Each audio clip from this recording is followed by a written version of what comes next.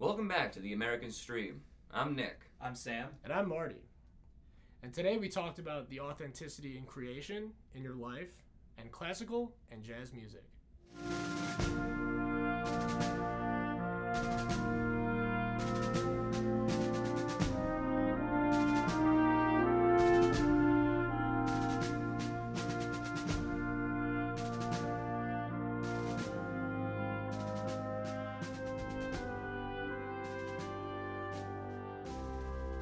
It's for this part of like a warlock.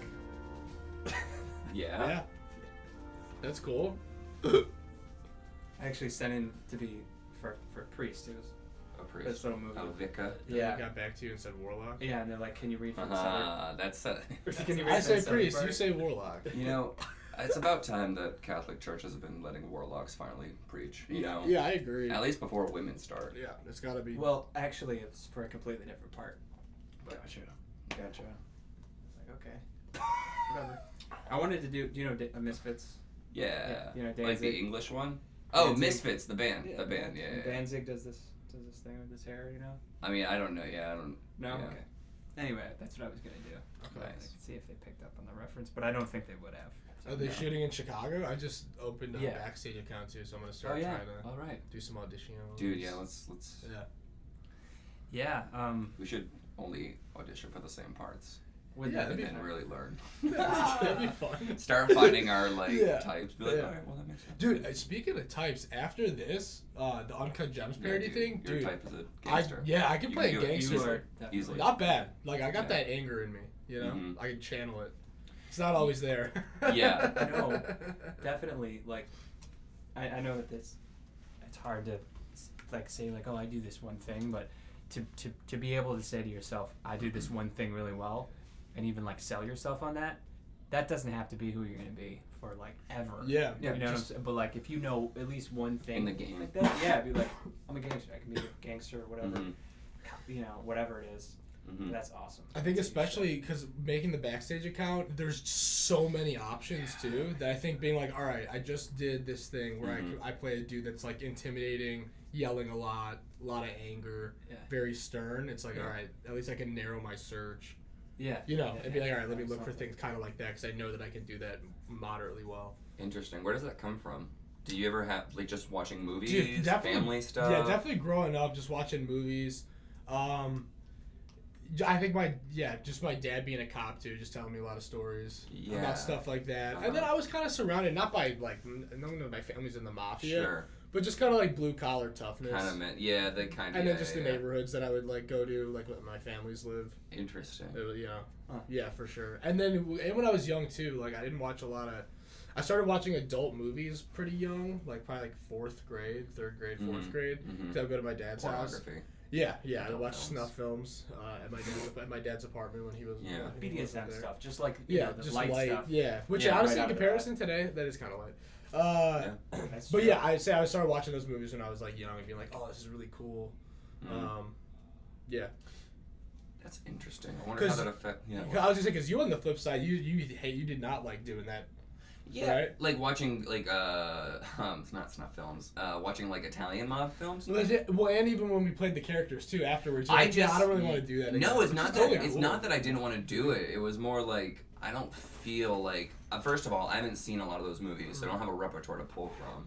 And then I guess two is like.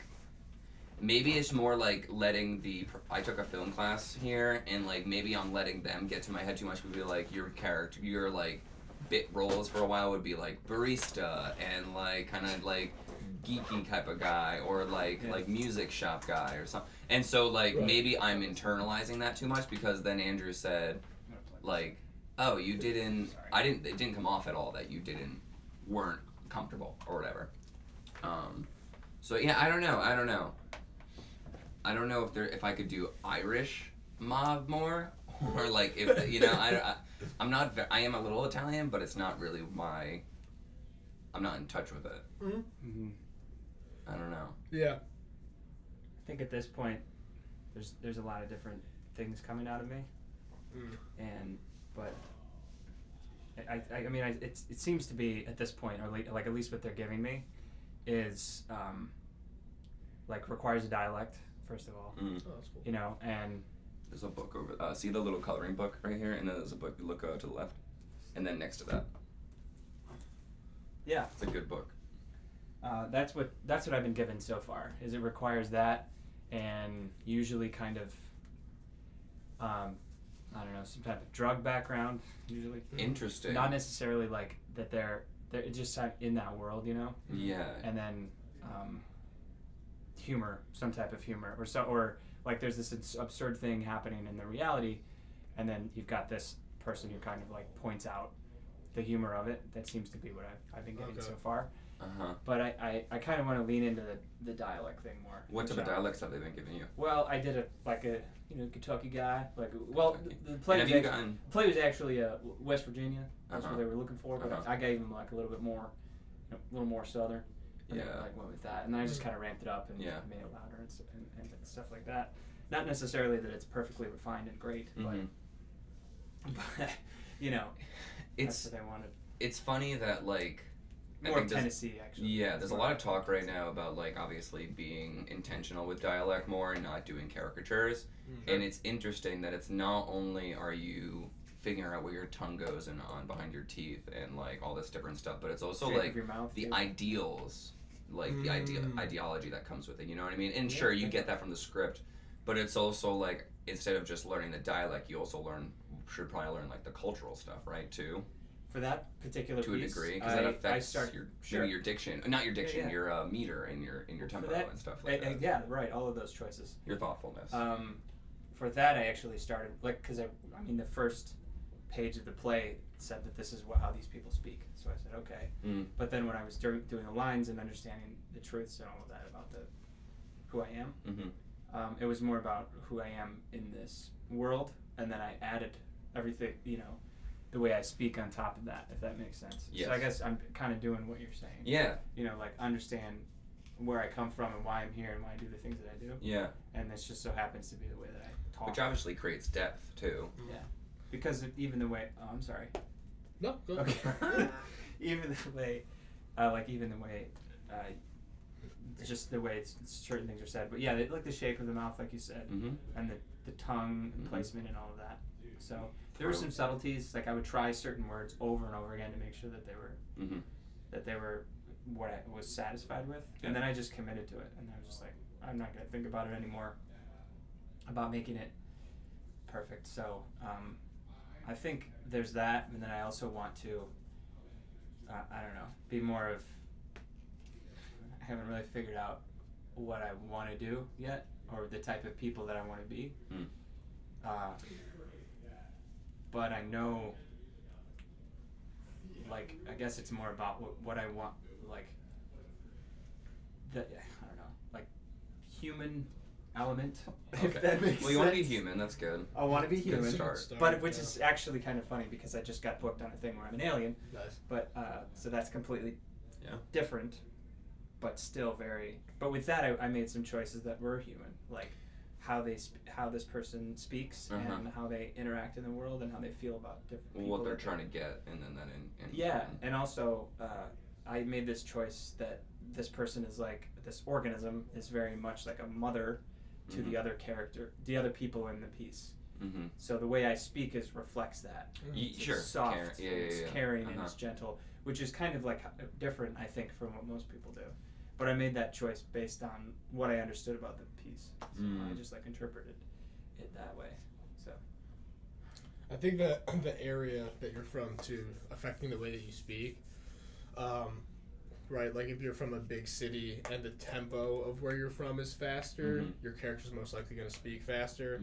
Whereas like if you're from a smaller town, the tempo of the area that you live is much slower. Yeah. So you have, whether it's conscious or subconscious, you feel like you have more time, so you're going to speak a little bit more slowly.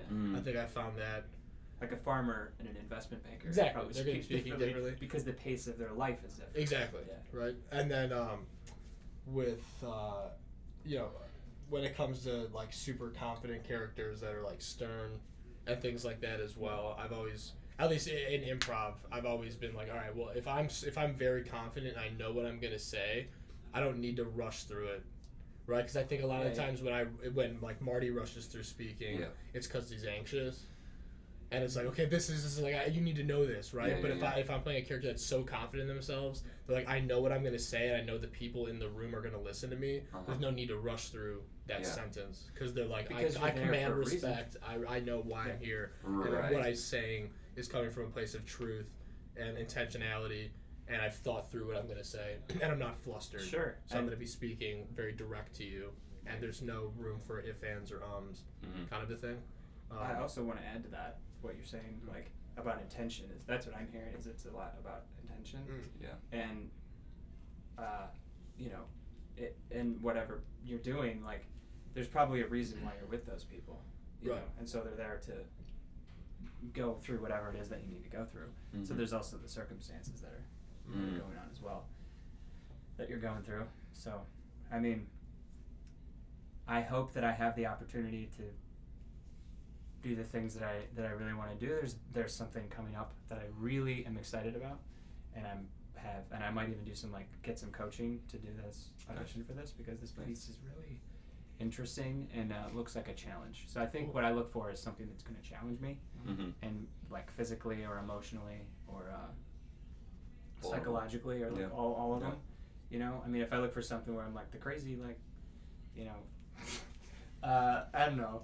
Like heroin addict like boyfriend who's like trying to patch up his life or fix his life or whatever. It's like, well, that seems a little bit like I could probably have some life experience about that. I don't know if that's going to be something. But if I'm someone who has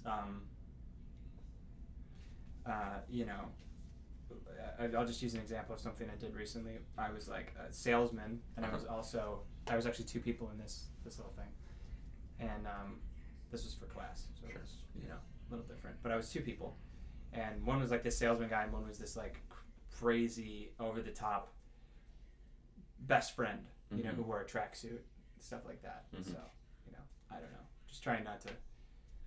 I hope I can do things that challenge me. It's the interesting thing, because like obviously the entertainment industry is just so visual, right? And that's what I was saying before about like if I'm like if I have a mustache and I look a certain way and dress a certain way, I'm gonna get placed in barista category. And it's funny because that's, I feel like, what creates a lot of puts a lot of actors in holes, because they're like, fuck, I'm being told that I'm this. And if you're a certain person, you're like, fuck, like I just happen to look like a heroin addict, but it's not, I don't look like one, it's like what society has deemed me to look like. And so it's finding either like you start creating for yourself, I guess, and build, like if you're not having the opportunities, then you start pushing yourself out there more, and then you develop it yourself, you cultivate that yourself. And I wonder if that's, I mean, that might be a lot of the issues that like people of color or just people with like disabilities or like anyone who's not like either able-bodied or like white or like fits into even like the white mold of like you look like this so you can fit in. And I wonder if that's how you just start creating your own space. I mean, that's what I want to do. I want to create my own space. Create your own space, definitely. Yeah, and I think we're all kind of like that. I don't know. I'm realizing now, like even lately, that I'll just tell you where I'm at, like with that.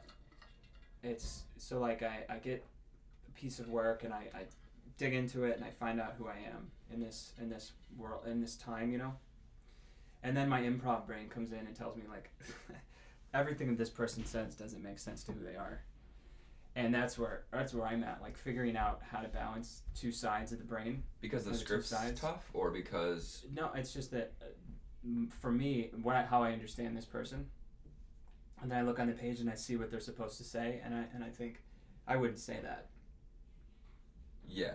Right. Oh yeah, and that's so like the I'm like, I wouldn't say. You wouldn't say that, or your character wouldn't say that. Well, for me, there really isn't like a difference, right? So like, I'm not. I don't know how to say this. Like, I'm not a character. It's just like I am in that. Yeah. World, you know. So like that's why I guess I it's a piece of you. Yeah, it's a piece of me. So I say like, I wouldn't say that because I am in it. Does that make sense? Sure. Yeah. So if I understand who I am in this reality, then I don't know. So being committed to what they want me to say but then also trying to find a way to be open to allow myself to like right. Realize, so that's a big. I mean, from what I've read and stuff, the whole idea of like my character wouldn't say this. It's a difficult balance of the student being open to being vulnerable and going in directions they don't think they would. That's what it is. Because sometimes it is, because what I've read is like a lot of directors find that limiting, and like that's like a tough thing to work with sometimes, where it's like, oh, I wouldn't do this. But like it depends how outspoken you are, because like if you're internally be like, fuck, I don't know how to deal with this, and this is actually a struggle I have, versus, well, my character wouldn't say this, and like there's obviously a difference between the two of them, and I don't think you're the second one. I think you're the one who's trying to I'm the solve. internal one. Yeah. Definitely, but then I've also like found a way to demonstrate that in a way where the director, I don't know how to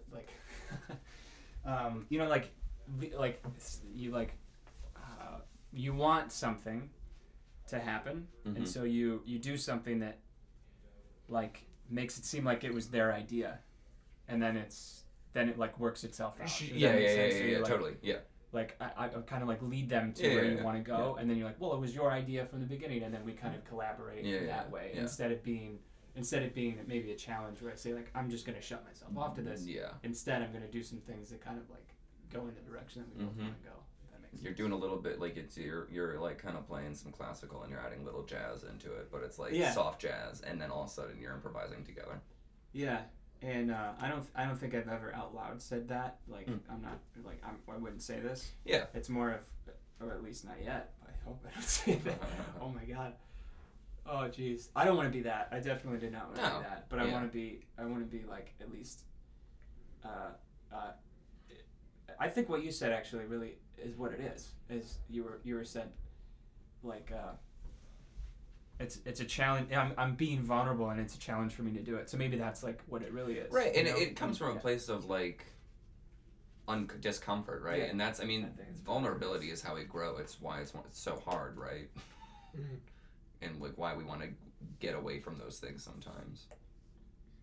Yeah. I don't know. I think it's the importance of finding people that you want to work with. Like to your point, like I was working on something with Corbin the other day, and it was about and he was writing in a character, and this character in this set of circumstances was like was in a place, and I know a lot of these guys, right? Like where the protagonist was, he was at like a group, and this guy from the group was talking to him, right? And so I'm like, oh, I fucking know that guy a lot. And I think if like someone's writing a piece that, and this I guess comes down to what we were talking about a little bit before of like, well, is it like is it you or the character? And then like when you're writing too, it's like, well, are you writing about like this character or like set of circumstances because you know and you've been in that circumstance, or because you have an idea of what the circumstance is through like other movies you've watched, maybe some books you've read, maybe from talking to other people that have been in that circumstance. You're extrapolating. Perfect. Yeah. So it's like you're extrapolating from what you know, and then you're writing the thing. In my opinion, the movies that I like, and like some of the scripts I've read, and even I think through improv class, when you watch an improviser. Again, like play a gangster or like play this, right? I can tell whether you like know people like that or whether you're doing an impression of that. And I think that goes exactly with character and with writing story, because and people that are like writing stories about something that they've never been through, right? And I think that I don't know that there might be some great artists that can literally just.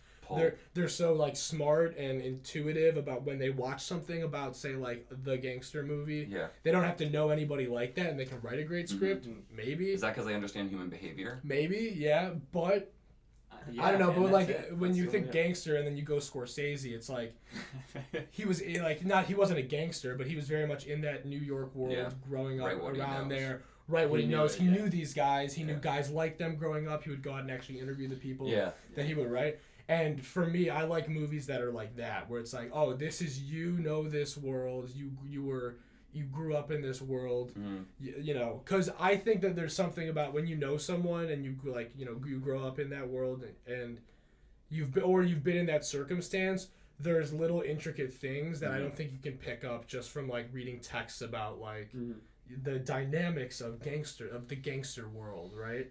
I think there's a lot of things that you pick up, like little ticks of the people, tempo, the way they talk, which you can mimic, but it's like mimic versus authentic, right? And I think that, you know, when I put in the Uncut Gems parody, and then even in improv, like, I think I do best when I'm playing people that I've, like, it's like, I fucking know this guy.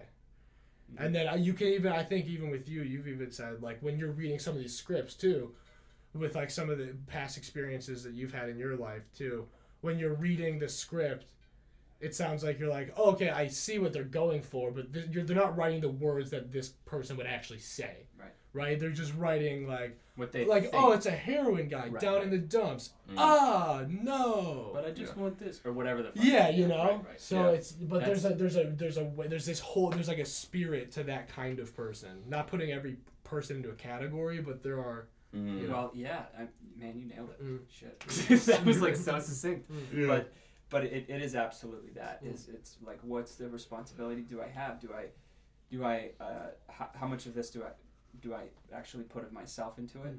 But then also, like, I don't want this to come off like I'm trying to make fun of this person or impersonate or mimic or anything like that. And a big part, I think, for me is the voice. When that locks in and that's in a good place, it everything else kind of figures itself out. Like the way you move your body and the way you walk or the way you sit down, or like all of it kind of happens out of that.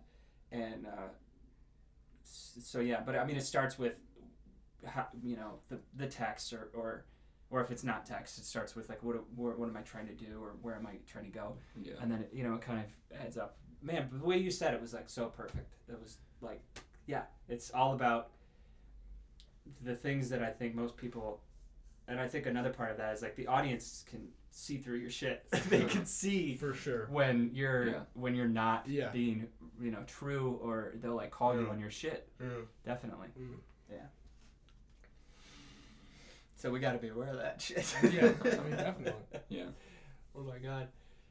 I've had some absolute train wrecks of auditions before because I was like, this is what I think they want, and it came off like an impersonation, and it fell flat or whatever the fuck it was that happened, and because I was coming from a place of like, I think this is what they want me to do. I think Right, yeah, versus what you read from it and like what you would do based on that. Not like, it's just like doing, it's like pivoting, right? Like you're looking at what, not what they want, what the script needs and like what you can give to it. Right. Versus trying to fit a mold. I mean, it's literally like trying to fit a mold in like high school, where it's like you find your place. You don't try to mold yourself into it. If you do, then you start being someone you're not, right? And too, like if I'm a director, I would want the actor to do that. Like if you know, yeah, you give or the what writer, you want. It's like I'm giving you this to inspire you. These are the words, you know. Let the words inspire you. Hopefully, say a majority of the words, but you know, like I'm like, and that's the thing about creation, especially like visually when you're creating like sketches or movies. Is, I mean, you're a human being playing another human being, so be a human being and let that inspire you. Like you're an artist just as much as I'm an artist. If I'm the director and you're the actor, so I wouldn't want to hire someone that just like robotically.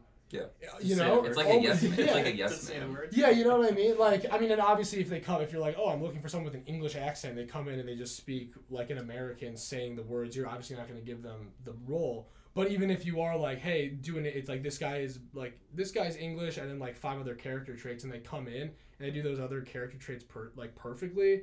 I don't even know if I would like that. I'd be like, oh, okay, well, you're just. Like you're like a parrot. You're not really. Yeah, you're not bringing any humanity into this. Like you're not bringing any of yourself. And I would like, you know, I like when. It's a balance. When all of us bring whatever part of ourselves into projects. I think those are usually the best, and they're the most fun too. And life is fucking short, so. I think it's I'm also hearing from what you're saying is like a lot of, it's a balance of like, you're bringing in, what you want to say, but also collaborate. It's a collaborative thing. Everything we're doing is collaborative. But I love what you said about, be the person that you want to work with, like be the person you would want to direct in a way, or bring that in, that's absolutely like awesome, and I think that's really important. That I always think about that every time I'm coming into something. So like some of the stuff I did this week, like just for an example, the self-tape that I sent in yesterday, they were like, they didn't even specifically say they wanted a dialect or any way for this person to speak, but okay, it's a Puritan kind of world, and I'm like, I don't exactly know the time period, but I think we're going to be shooting on a settlement. I'm not saying that this is actually going to happen. They may pick someone else. I don't know.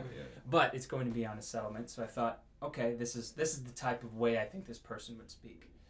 Although they're not really a real person, because it's sort of like a fantasy element. But I'm still going to make this choice about the way I think that they move through the world and the way that they speak. The thing is, they are a real person, though, because you make them real through your research and this is when you read stuff like Scarlet Letter, and this is when you watch The Witch, and this is when you read The Crucible and all this shit, where it's like you start understanding, oh, this was this guy in the back. If I was there. I did watch The Witch, actually. Yeah. So is that the type of language they would be using?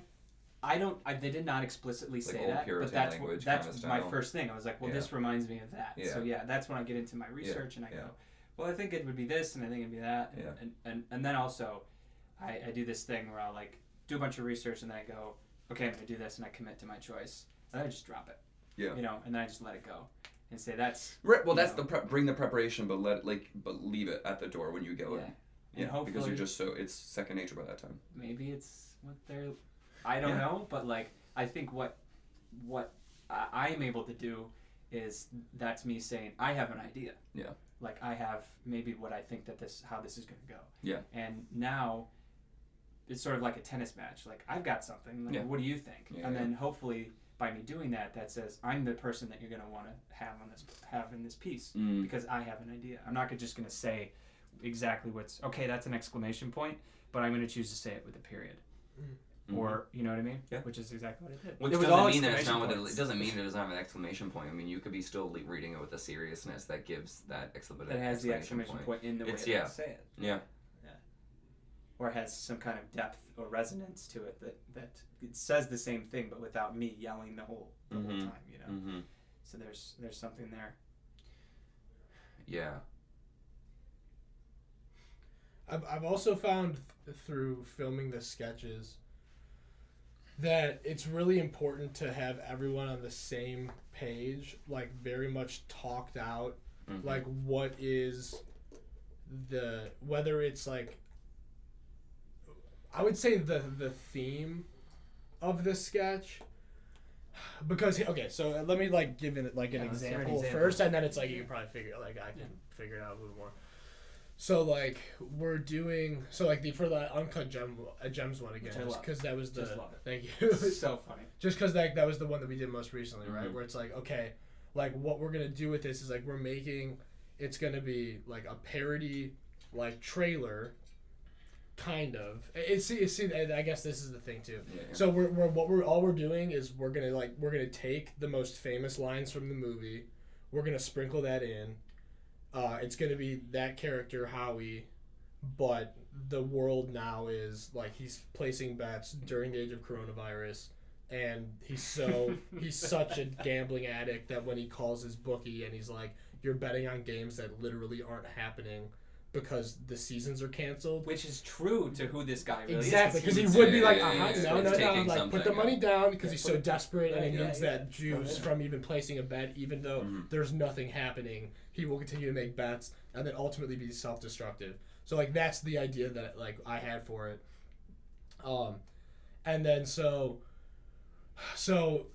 once we started filming it too. I remember there was like one moment, I don't think it was like a tense moment, but we were filming like the scene that's going to be the last in the sketch. And I wanted it to be like the direct lines that we pull from the trailer like need to be said exactly the way that he said it in the movie. Right. And there was a part at the end where like it's like I took it was something like I took a gamble, I made a risk, and it's about to pay off, and or something like that, right? And I remember like we were filming, and this happens a lot too, where it's like we're filming and it's like it's super hot back there. And we're like just like we're like trying to get it done, not quickly, not to sacrifice the quality of the stuff, but it's like all right, let's get this efficiently, right? And then it was like, so Corbin that was playing Howie was like, I made a gamble, I took a risk, yada yada yada, and then like we're like, okay, that was good. I was like, no, it's like I took a risk, I made a gamble, yada yada, and he was like, oh no, that's fine, and I'm like, no, it's not.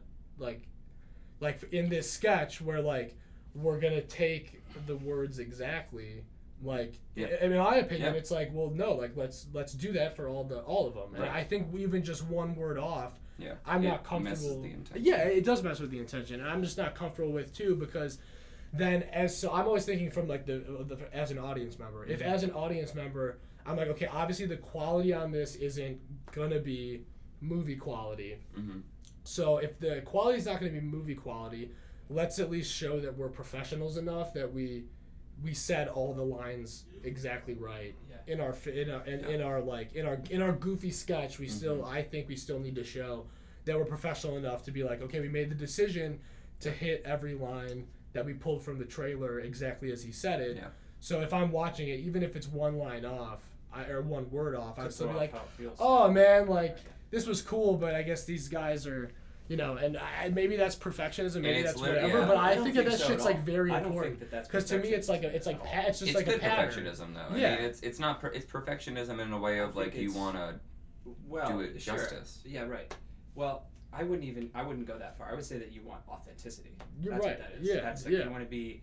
You understand this world. You understand what this person's going through, and so you want to be true to that. Mm-hmm. And so I don't think that's. I think that's awesome. And then too, I think this is what we've been running into too is like, I think like levels of goofiness and where the joke is. Yeah. Right, which I think is something that we learned a lot. We did learn a lot about it like in improv class and when we're writing sketches, like for stage, but even when we've been filming too. Like it's very easy to be like while we're filming, oh, this thing is actually very funny that you just did, but then when we walk away and then we edit it together in the context of the entire sketch, again, it's like tonally it shifts the whole thing. Mm-hmm. It's to me it's like kind of like writing an essay. Where like if you like if you're like if like the thesis is this thing and then you go off on a tangent, there are some tangents or the analogy you made earlier to like soft jazz. There's some soft jazz with the classical that looks really good. Right. But if you're doing classical and then one paragraph is hard jazz and then you're back to classical, I think it's disorienting. Unless its intention is to jar the reader. It will exactly. But it has to be I'm all about intentionality. I feel like is the biggest thing, and that's why I think it's conveyed. Yeah. I think that's the intentionality for me is how you get away with things that if you're doing comedy that's like pushing the bounds that like people might react a little bit to it. If you say something that is either like deemed like insensitive or something, but your intention is to call out either like the hypocrisy of that thing or like there's enough that people can call you out on it, be like, but that's not what I was saying. Yeah. The intention's there, and most people can probably pick that up too. And I think the opposite of that is like cheap or easy. Right? Yeah. And even when I think that's completely true for when it comes to like pieces that push the boundaries too. But even pieces that are just goofy or whatever that aren't. You're not even really. It's not even like so. You're making a sketch and you're probably not gonna catch any heat for doing anything controversial. Yeah. I think with that, I just thought of this. It's like in the context of the sketch, like pizza's good by itself and like cake is good by itself. But if you're taking one bite of pizza and one bite of cake, unless you have like an eating problem, that usually people don't do that. Or pregnant. Yeah, or pregnant, which is great. Yeah, like what I'm saying is like there are things that by themselves taste really good, but when you put them together, it can be overload and not great. And like in a sketch, I think the same thing applies. We're like, oh, what you just did is very funny in and of itself, but that stacked on top of like the jokes we're trying to go for in the sketch, it feels like too much. And it also, and in my opinion, it kind of feels like unfocused. like unfocused, sloppy, and amateur. Because I think this is like the stuff that like I think that like we're trying to do is not like TikTok material. And in my opinion, like a lot of like TikTok, just like quick YouTube people, which I think a lot of people can do. This just straight up goofy and like blah blah blah blah blah.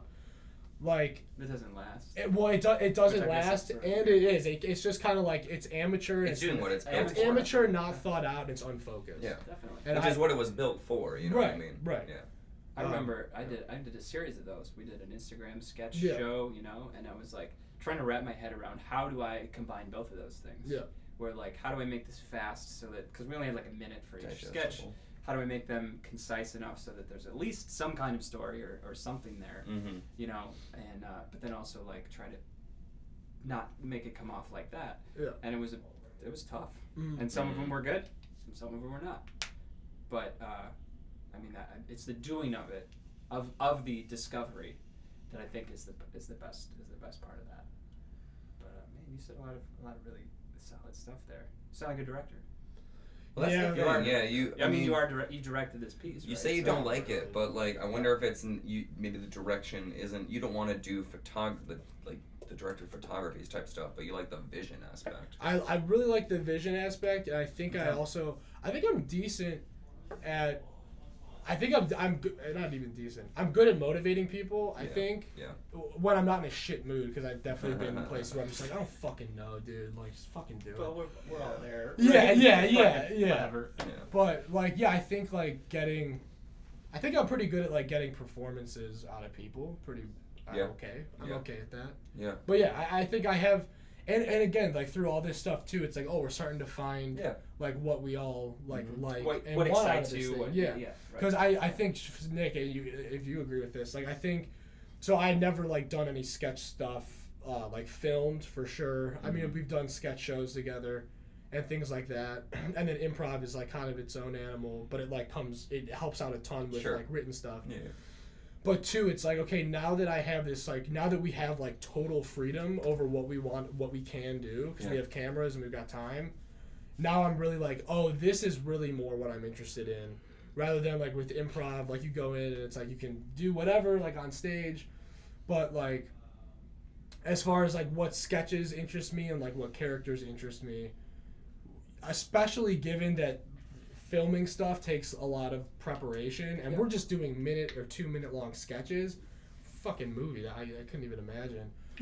But with that, long story short, if anyone's gonna put in the time to create something, even if it's a 1 minute long sketch, it's gonna take a lot of time in the front end. It's not always gonna be fun while you're filming. In my opinion, it's not really fun editing because I don't like editing. Yeah.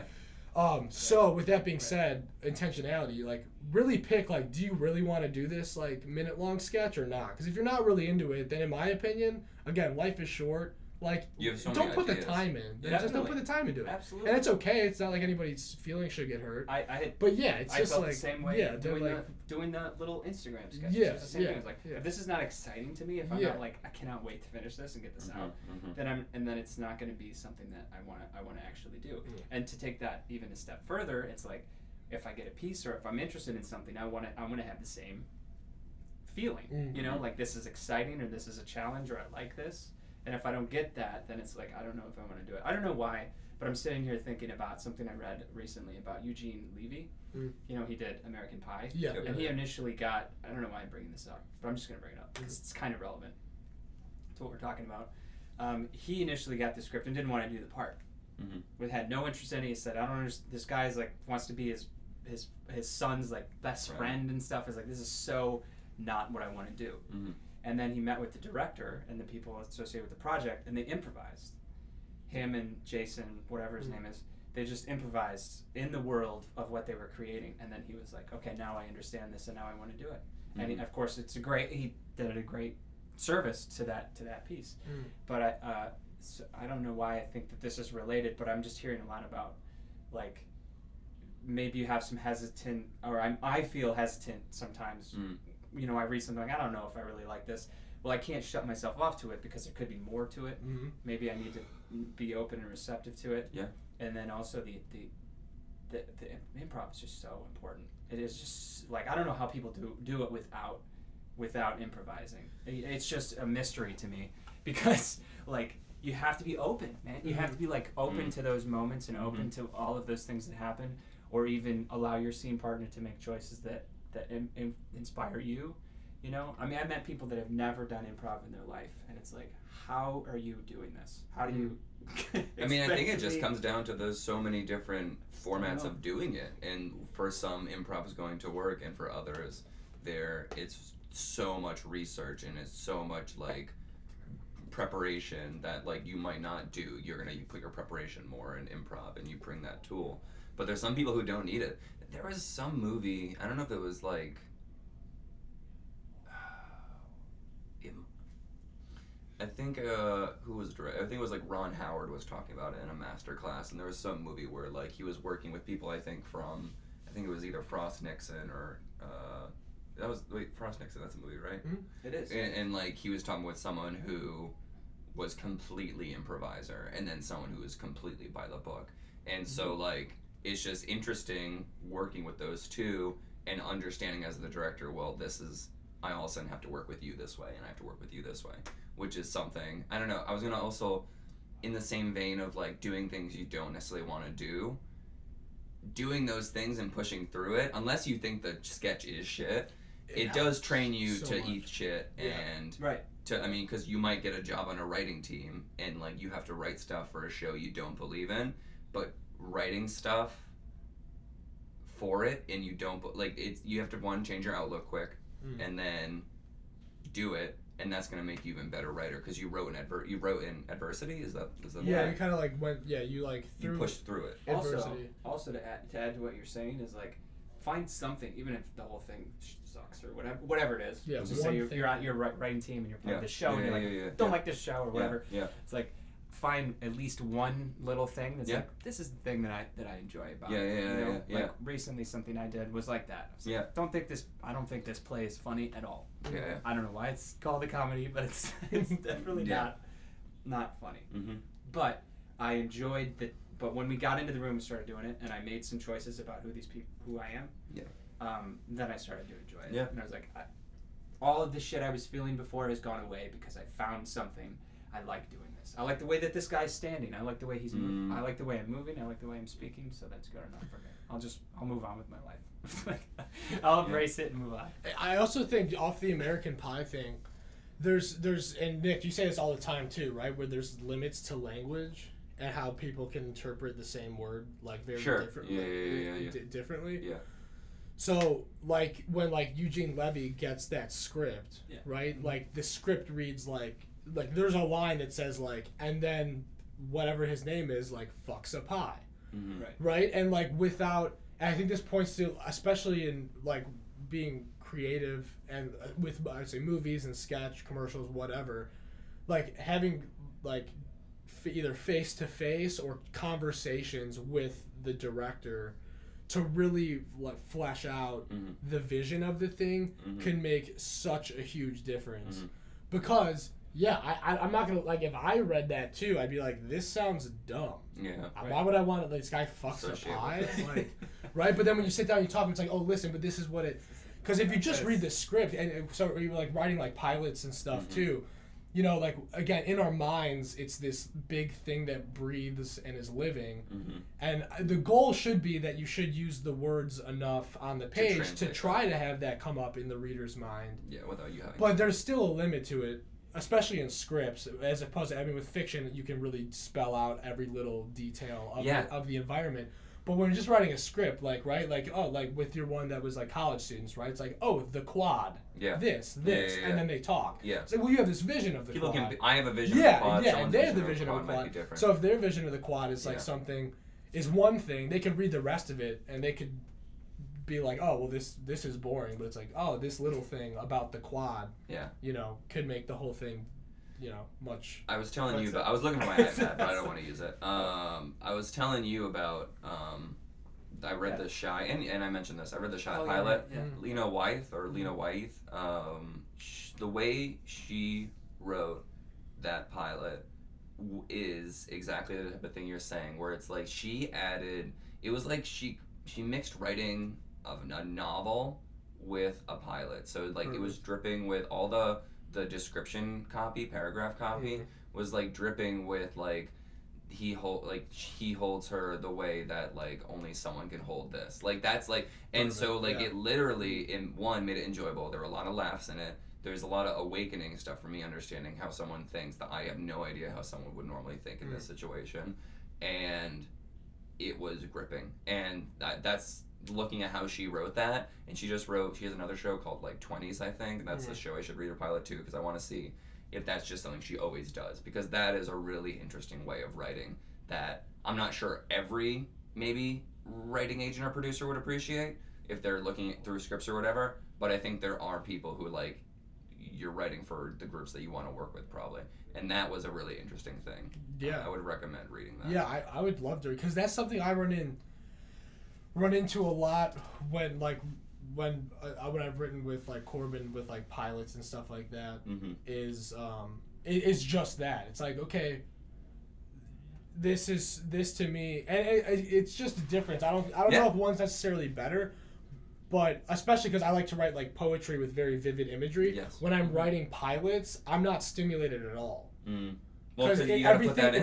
Exactly. And like now that I know that that's an option. Yeah, I mean that's the whole. Yeah, I would not have thought that was necessarily, because you like there are sometimes like when you're reading a script, it is the skeleton, right? But adding what Lena added, it's like you're adding like at least like the circulatory system. You're adding stuff that like you're still keeping it in its vein, but you're also giving more and giving people to work with, and you're getting people excited to work with it. Yeah, which is important. And I think what that shows too, if not for, I mean, in one sense it makes it more fun to read, and in another sense it makes it easier on, so it's more fun to read. It makes it easier for the potential director to be like, oh, okay, I know what you want. But also, it just shows that you're passionate about the thing too. Like if I'm, I don't have any experience in that, but if I'm reading scripts and it's all just the same setup of like, Jared, 20, brown hair, button-down shirt, and parentheses. Jared, Scruffy. All that, right? Yeah. Walks into a Starbucks, period. Hi, right? Like, and then you get on that script, and it's like, oh, okay, this person has such a vision for this thing, and they're passionate enough to take the time to write out their vision in the script. That would excite me, 100%. Sweat drips down his eye, like Last night I read we're doing scenes from Canon. I'm just laughing at that. He's sweaty. He's nervous. Okay, cool. I know what to do with this now. Anyway, so I need fucking a heater for this. Yeah. I'm seeing this. Last night I read The Cherry Orchard by Anton Chekhov. I need to read that. Oh, I started it. It's riveting. You know. Yeah. I love Chekhov. It's just monologues about how much they hate their, privileged life. I read Uncle Vanya recently. That was good. I love Chekhov. He's cool. He's great. I did a monologue from one of his pieces, and he's an interesting thing. But when we talk about like scene description, there's a lot. There is some description in there that I've seen in plays different from scripts that is really applicable, I think. And there's some like would be nice to see some of that in there as well. So I love reading. If it's beginning of the scene and it's a description of what happens or what everyone is doing, and you kind of get like you painting the picture of what the scene is. Obviously, the words are different for a visual medium than they are for the stage. It's completely different. But reading it and reading the way that this guy writes is inspiring, because it's like, okay, maybe I could use some of this in the way that I write, the way that I interpret the world, or the way that I want to see the world in the writing. So, it's not the most it's difficult to read. And it's not exciting, and it is difficult to read, but ultimately there's some fun in it. Yeah, it's interesting because, I mean, Cherry Orchard is probably his most dense one from what I've heard. Seagull's funny and exciting. Uncle Vanya is like all about like I mean, the shit he wrote is like still super applicable today, which makes it exciting. It's just maybe it's in some. I mean, it was written in like 1890s to like 1900 or so, 1880 or so. So it's not completely different, and it's Russian, and we've obviously translated it. yeah, I don't know. Yeah, I'm excited by it, and I find myself, because he writes such real things of like family problems that are that I felt, or like everyone's like desire for money, and everyone like, and then also it's all there. And also writing the subtext, like not writing what people, writing what you would say if something was wrong. You know what I mean? You're not going to say exactly what is wrong, but you're saying this is how I'd react. And then showing, his other thing is like he has all the action happen off the stage, right? Pretty much like he just has talking on stage about almost like, it's kind of like Seinfeld-y, right? Where like they're talking about what just happened, but they didn't show it, and like you're like they're reacting to what happened. Right. Yeah, which is what our daily life is. And yes, that's why that's exciting? Real, is that because you're like, I just had something happen off stage with you. Well, you weren't there, and now I'm telling you about it. Yep. Yeah. And that's why he's good. That's great, man. First of all, I want to read this. Second of all, that's what it is, man. It's not a terribly long play. Yeah. You know, it's like 50 pages, so it's not too bad. It's just you gotta like work through it a little bit. It's like, well, and probably read a bunch of times just because to understand what the heck they're talking about. Yeah, because there's a lot of that, and you're like not really sure what the relationship is with everybody, but ultimately it is about very human feelings. Like I need money. I want to take care of my family. I need a fulfillment in my life. Yeah. What will I be remembered as? Yeah. What will people think of me when I'm gone? You know, so there's a bit of morality there in it too. So it's all there. It's just not as clear. But I love what you said about like, so this little play that I wrote is very much like that. And I don't know Chapel, if I did that ceremony. And I recently submitted it to a short film or a stage thing. And so I'm excited to see where it goes from there. But I guess I did that, and I wanted to explore that. Like I just want to see an hour-long, real-time experience of what these people are going through and how they deal with the situations that are going on in their life. And there is that where people are gone and they're talking about. I was gonna say whatever the hell. Yeah. So this is another example. We all just got excited about another piece that's just about authentic and closer.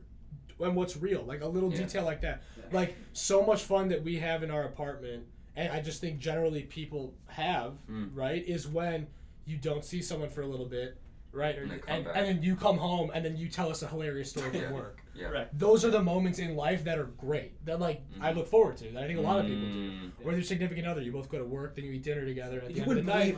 Exactly, right? Oh my God. All that, like that's real. That's a good moment of life. Or conversely, you come in super quiet, very different. Either than way, how you left. yeah, Something happened. Right. Because everybody's living lives. When we're not together, we have all this other shit going on, and then we come back together, and then we meld together for a little bit. Watching a lot of different dramatic shows, it seems, or even comedy to a degree, I've started thinking, and I noticed it in Twin Peaks, I'm noticing it in The Chi, where you have characters, and let's say, like, here's a circle of a character, here's a circle of a character, here's a circle of a character. 3 main characters, kind of like pretty much in their own different worlds. And then they're going down, they're going, like, timeline, picture a line, they're going down, and all of a sudden this one kind of goes over here, and they've just met. And, like, I just love to think of, like, oh, while this was happening, they were here, and now they're making their way over here. And I just love the idea that, like, they're literally just crossing into each other, because that's what happens in real life, right? And of course it makes sense to think like that, but, like, I don't know if I've written that way yet, where it's like, oh man, I love the idea of all of a sudden this guy kind of, like, moving, traversing this plane, and all of a sudden he ends up being at the same cafe that this person's at. All of a sudden their storyline starts being together, and then they go away, and then now these people are two connected, and this person here, he connects to him, and eventually might make his way over to him, but he hasn't met this person for, like, the first season, and all of a sudden there's all this history. I don't know, I just love the idea of, like, these cosmic like moments of time just, like, literally meeting up and them. Well, dude, you do explore that in the pilot that you wrote, with the lover, like the with people. The laundromat and the yeah, dude. So I think you do that, and you have the on the cosmic part of it, you do have that added layer too of playing with, like, quantum. Exactly, of playing with butterfly effect type shit. Well, if this happened a little bit earlier in the day, they would maybe they would still meet, but all these other things would be different. So I mean, what you're doing is you're exploring. What I think you're doing is, like, you're trying to reflect reality as true a manner as possible, while also playing with it on the cosmic scale. Yeah. Which is fucking exciting. Yeah, that is exciting. Yeah, because that's not something we have, but it's more theoretical and it's stimulating, I guess. Yeah. That is interesting. Yeah. And it starts with, I think, well, at least what I'm hearing is it kind of starts with what if. To a certain degree, maybe not all the time, but I think that's what's underneath it. It's like, what if this happened, or what if these people were here? What if we put these two people together? How would they deal with that? Mm-hmm. You know, would there be drama? Would there be comedy, or whatever the hell it is? Like what would happen? Think about when we're introducing friends to friends. And you're like, okay. I've tried that. Let's see how this goes. I understand what your way of thinking is, and I understand what your way of thinking is. We've gotten these situations together, and now you're meeting someone who this may go. I assume this will go this direction, but it's probably going to go in a completely different direction. I cannot even fathom. And with the bubble thing too. Shit. That's what they tried to teach us with the Herald at I.O. Right. Was when you would do the whatever the second beat or whatever would be okay. Well, there's like 3 options. You can expand the environment, and that's like a bigger that person in like expanding their bubble or someone else from their life from a different sphere that you show them overlapping there. So that's what they were doing. That's exactly what I'm talking about. I've met some people that like have never done any improvising or of any kind. Yeah. And they're like, okay, I'm gonna research this character. I'm gonna be this. I'm gonna know my lines. I'm gonna like be in this thing. And you're like, okay, you're like kind of trapping yourself. And you're like, yeah, that's interesting. I'm just putting myself. I'm gonna be this thing. And no one else is. I'm just like, you exist. We're gonna exist in the same world. And so, I'm gonna be affected by you, and you're gonna be affected by me. Yeah. And so the more that you separate yourself and distance yourself from everybody else that's in the world with you because you want to be this perfect part, you can't. The whole thing is going to suffer as a result of that. I'll take it a step further too. If you meet a person in life, not on stage, that acts that way, it's like I am this person. Yeah. I speak this way. I do this thing. When you meet them, you're also like, what the fuck? Like you're not being affected by anything around you. Like, do you have a life that's open to experience? So I think, and then. So that same method also yields you shit results in life. So I don't know how that would make it better in a play if if in the performance the goal is to reflect life, because there are some that don't. Yeah. Yeah, but for a lot of the times, related. It's my god. Yeah. Overlapping there, definitely. I just wish I don't know. Maybe there's, but I love what you said about the Herald. Maybe to some degree, Armando, because you are, it's I guess in a different way, but you're still utilizing the same thing of callbacks and adding to that and world. And LaRon, too. Oh, my God. Because that's straight up. Just, Yeah, because it's adding and adding and adding and reciprocating. I've played that once or twice, I think we did it twice.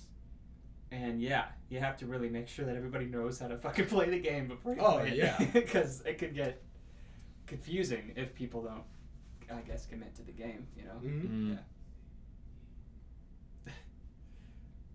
Yeah, I think it's a good exercise. The LaRon would just be a good exercise too.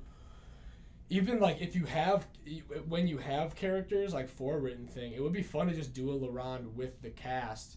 To be like, all right, do you like know this character? Yeah. Okay, now show me this character interacting. Let me ask you this: with all these different people. If you've got a piece that you are ready to do and direct, would you go to the people that you want to be a part of this and say, we're going to improvise, like this is what we're going to do, but we're going to improvise, we're going to play some games, find a rehearsal space, and just like let it come out?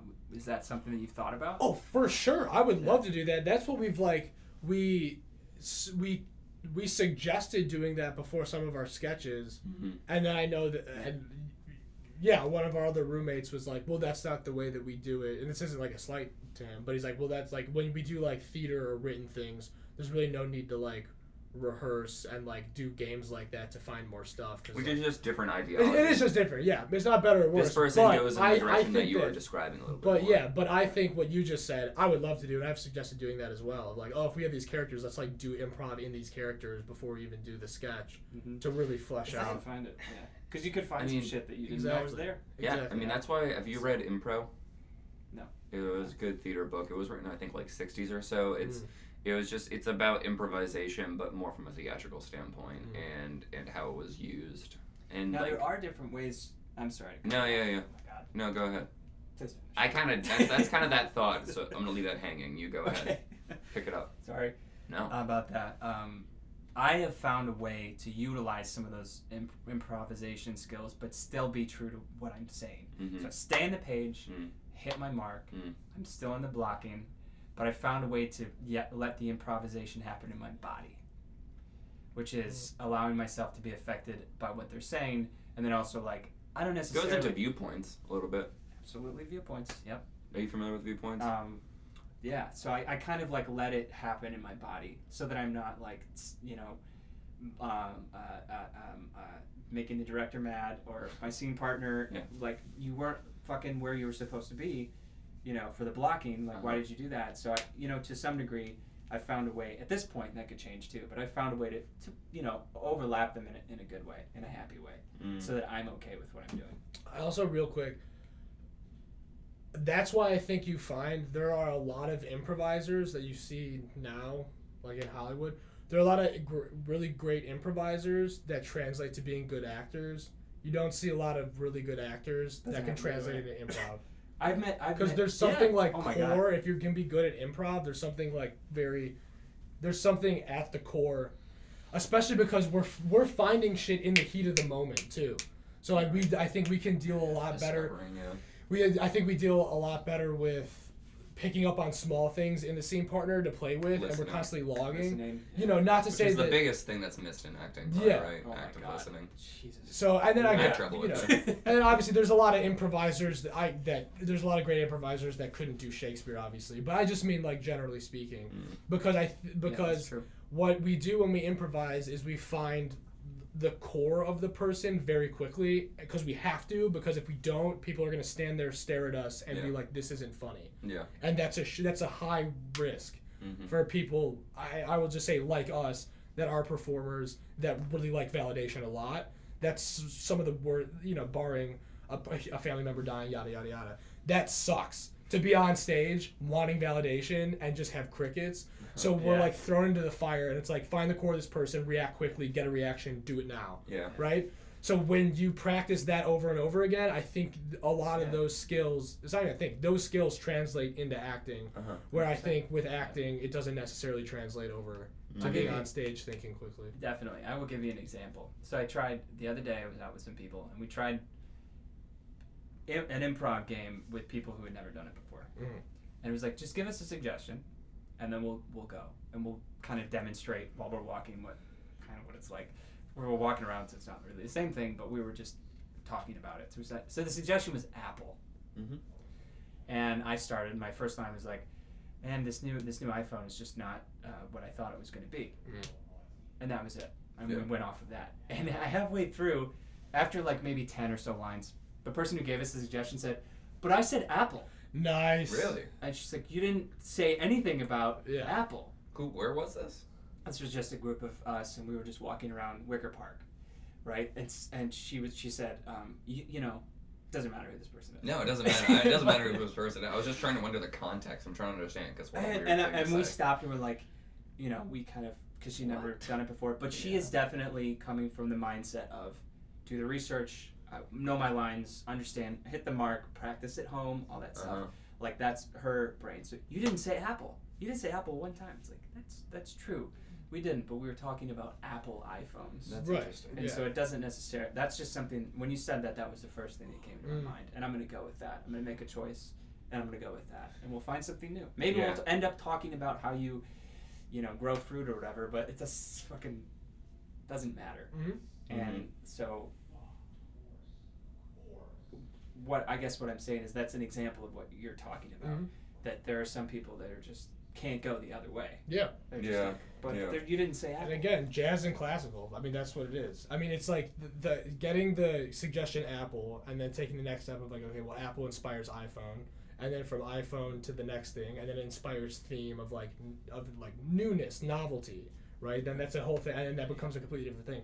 That's jazz. You don't know what's happening. That's literally improvisation. But you don't know where the next note's going to take you, and you're riffing off the next guy with the other instrument, as opposed to, obviously. I love this music. analogy that we've. Oh, and the thing about jazz is there is structure to it. Like you are following chord progressions, and then you have your refrain, right? That you go back to. Yeah. No, but you're right. But that's absolutely what that's even more accurate than what I said. No, I mean, because there is a structure to that. There is a structure. I just said but you're playing structure. with it. Yeah. You're going. Yeah. It's kind of like we're gonna, we're in this ship together. Yeah. And we're on this sea or whatever. This is whatever, but we're gonna get to the destination. Yeah. And how we get through the water, how we navigate through this fucking thing, like we're gonna figure it out together. We're gonna get there. Yeah. But how we get there, there's no way for us to really know how that's going to happen. But we know where we're going. Yeah. So. That's interesting. Know where you're going. I feel like we should start recording, huh? Yeah. Well, I feel like the big theme for today, not that we do this all the time though, is like we all get excited about authenticity. Yeah. So like we're all excited about be authentic. And then too with the shy thing, it's like be authentic. Life's too short to not do things that you don't want to do, and a lot of what we want to do is be authentic through like the things that we're creating.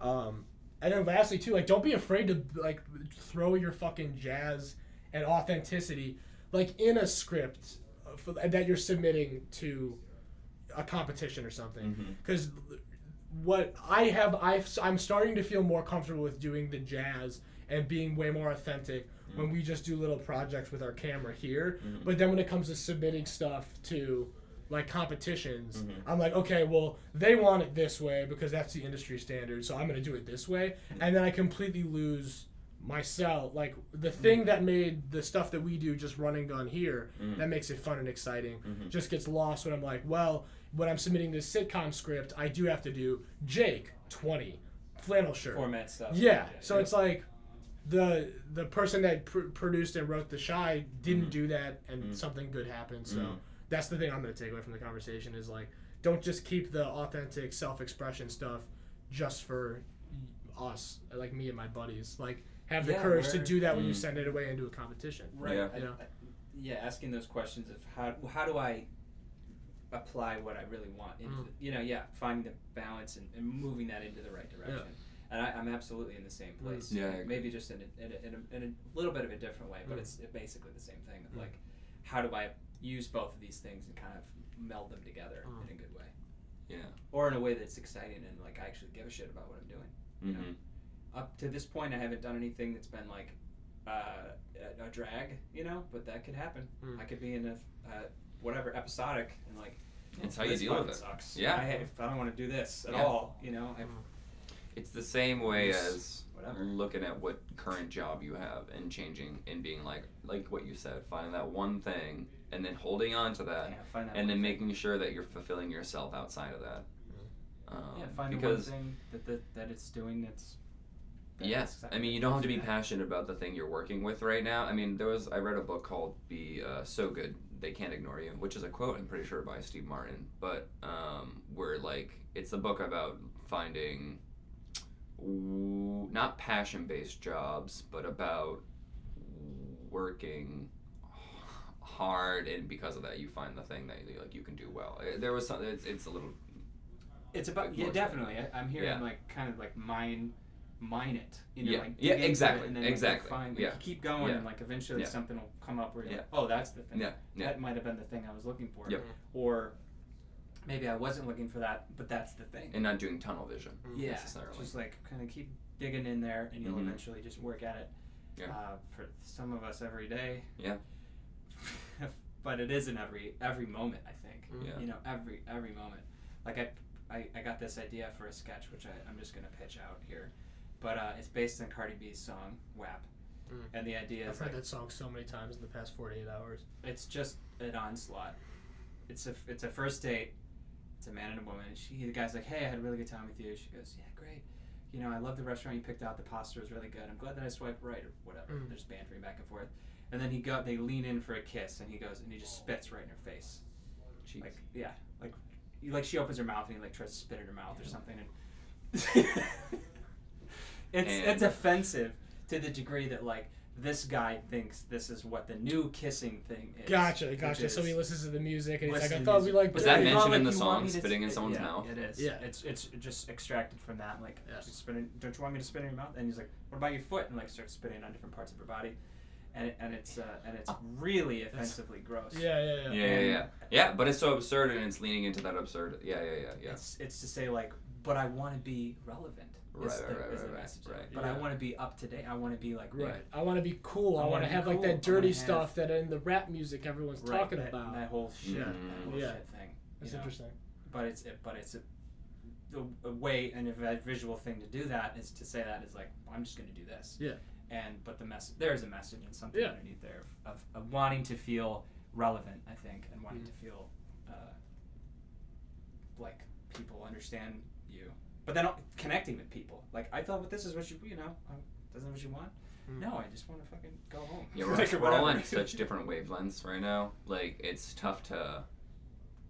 So I read a book called Mindful, I think, For the Love of Men, A Case for Mindful Masculinity, about just, like, kind of how men are raised and, like, what we're taught to do and how that can be tough for us. But, like, when we're thinking about, like, chivalry and stuff, and then also from a perspective of, like, buying dinner and, like, holding doors and doing all this shit, it's funny because I think we're at a point where not everyone's on the same page about what they want from someone. And so let's say I go on 3 dates in the next coming 3 weeks.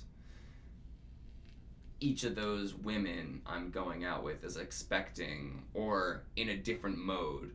And it's almost like I have to adapt to that kind of, where it's like, oh, they do like being paid for, but I'm also like, I'm in a place where like I like 50-50 because there's no stakes for either of us, like where it's just, I don't know, it's just, but then there's also someone who's like, wow, that was really weird, he didn't pay like for my dinner. And it's just like, there's no different rules. Yeah, there's no standard right now because we're in like this flux of change, which is maybe good. I mean, we're in a flux of change in a lot of things, like so many to count. Maybe we're always in a flux of change and there's never a consistent thing, but I just find that interesting where it's like, what are the rules?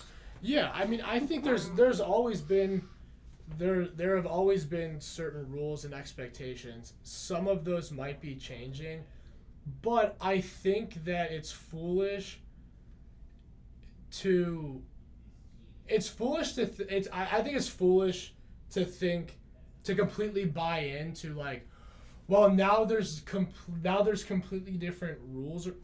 Bottom line, this is the problem I have with ideology, is if you make flat blanket statements that everyone has to adhere to, there's no room for individuality and nuance. That's what I'm trying to say. So on a date, right? Even before the rules have been changing, in my opinion, well, you're a shitty date anyway if you think that, like, I am this archetype of a guy. Yeah. And just like I'd be a shitty date to you if I think you're this archetype of a woman. Yeah. Because that's the point of an individual, is that like, oh, there are these little different things that both of us and you have like. to pick up on it. I guess, really. Well, yeah, and that's in my opinion, that's the fun of it. Is that, oh yeah, you are this woman, and there are like ground level expectations, but then there's all this other infinite space of like, well, what do you like? What's different about you? Yeah. What's different about me? And that's the beauty, I think, of cultivating a relationship with someone. And what I think, I think if one focuses too much on the like, well, like, what are the new rules and stuff, then it's like you're distracted. Bottom line, just like be a good person. Don't. That's my opinion. I mean, you can't live your life based on literally what you're expect. I don't know. How are they gonna read this? You can't live your life like that. And here's and maybe this is just like the type of people I date too. I don't know. If I'm on a date, I'm just like, yeah, I'm gonna offer to pay for dinner, and if they're like, no, come on, let's like split it, honestly. I might be like, no, okay. If they say it one more time, then I'll be like, oh, okay, cool, let's split it. And even on the first time, I might be like, oh, let's split it. If it's like But again, it just depends on how you're feeling. Because there's also a lot of like little cat and mouse stuff too. Yeah, game. And I really don't care like if that sounds weird. That's just a reality of dating. Sometimes it's like there's like kind of this coy stuff, and maybe if you make an argument that being coy is ultimately bad for everyone. Okay, we can listen to that. Being direct. Yeah, but there's that. Yeah, I mean it's a primal thing type of thing, I think, as well, where you're like trying to suss someone out. It's problem solving, right? I mean it's creative, it's fun problem solving to a degree. You don't call it that, but you're literally like you're faced with I don't know You're just trying to figure out how to get around this obstacle course. See, I don't look at it that way. I think of it as like, oh, I'm exploring. Yeah, it's not even like a problem. Yeah. Not a problem. I'm not saying problem solving. Yeah, problem's the wrong word, but it's more. It's yeah.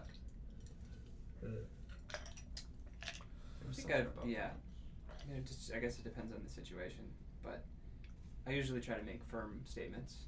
Like I'm gonna do this or I'm gonna do that, but in that context. So usually, or at least I try to do that. It doesn't always come off.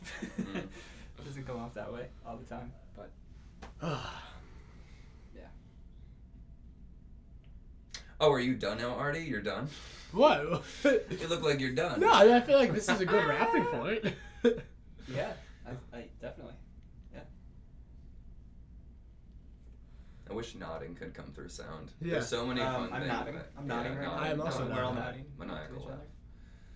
Ultimately, I think what we've talked on is that what matters, at least to me, in the type of work that in art is truth, and authenticity is maybe a more articulate word for the same thing, but that's really what it is. It's like it has to be coming from a place of truth and a place of believability, and then also the circumstances, all of those things, they have to all be kind of there, because the audience is going to be able to tell if you're not,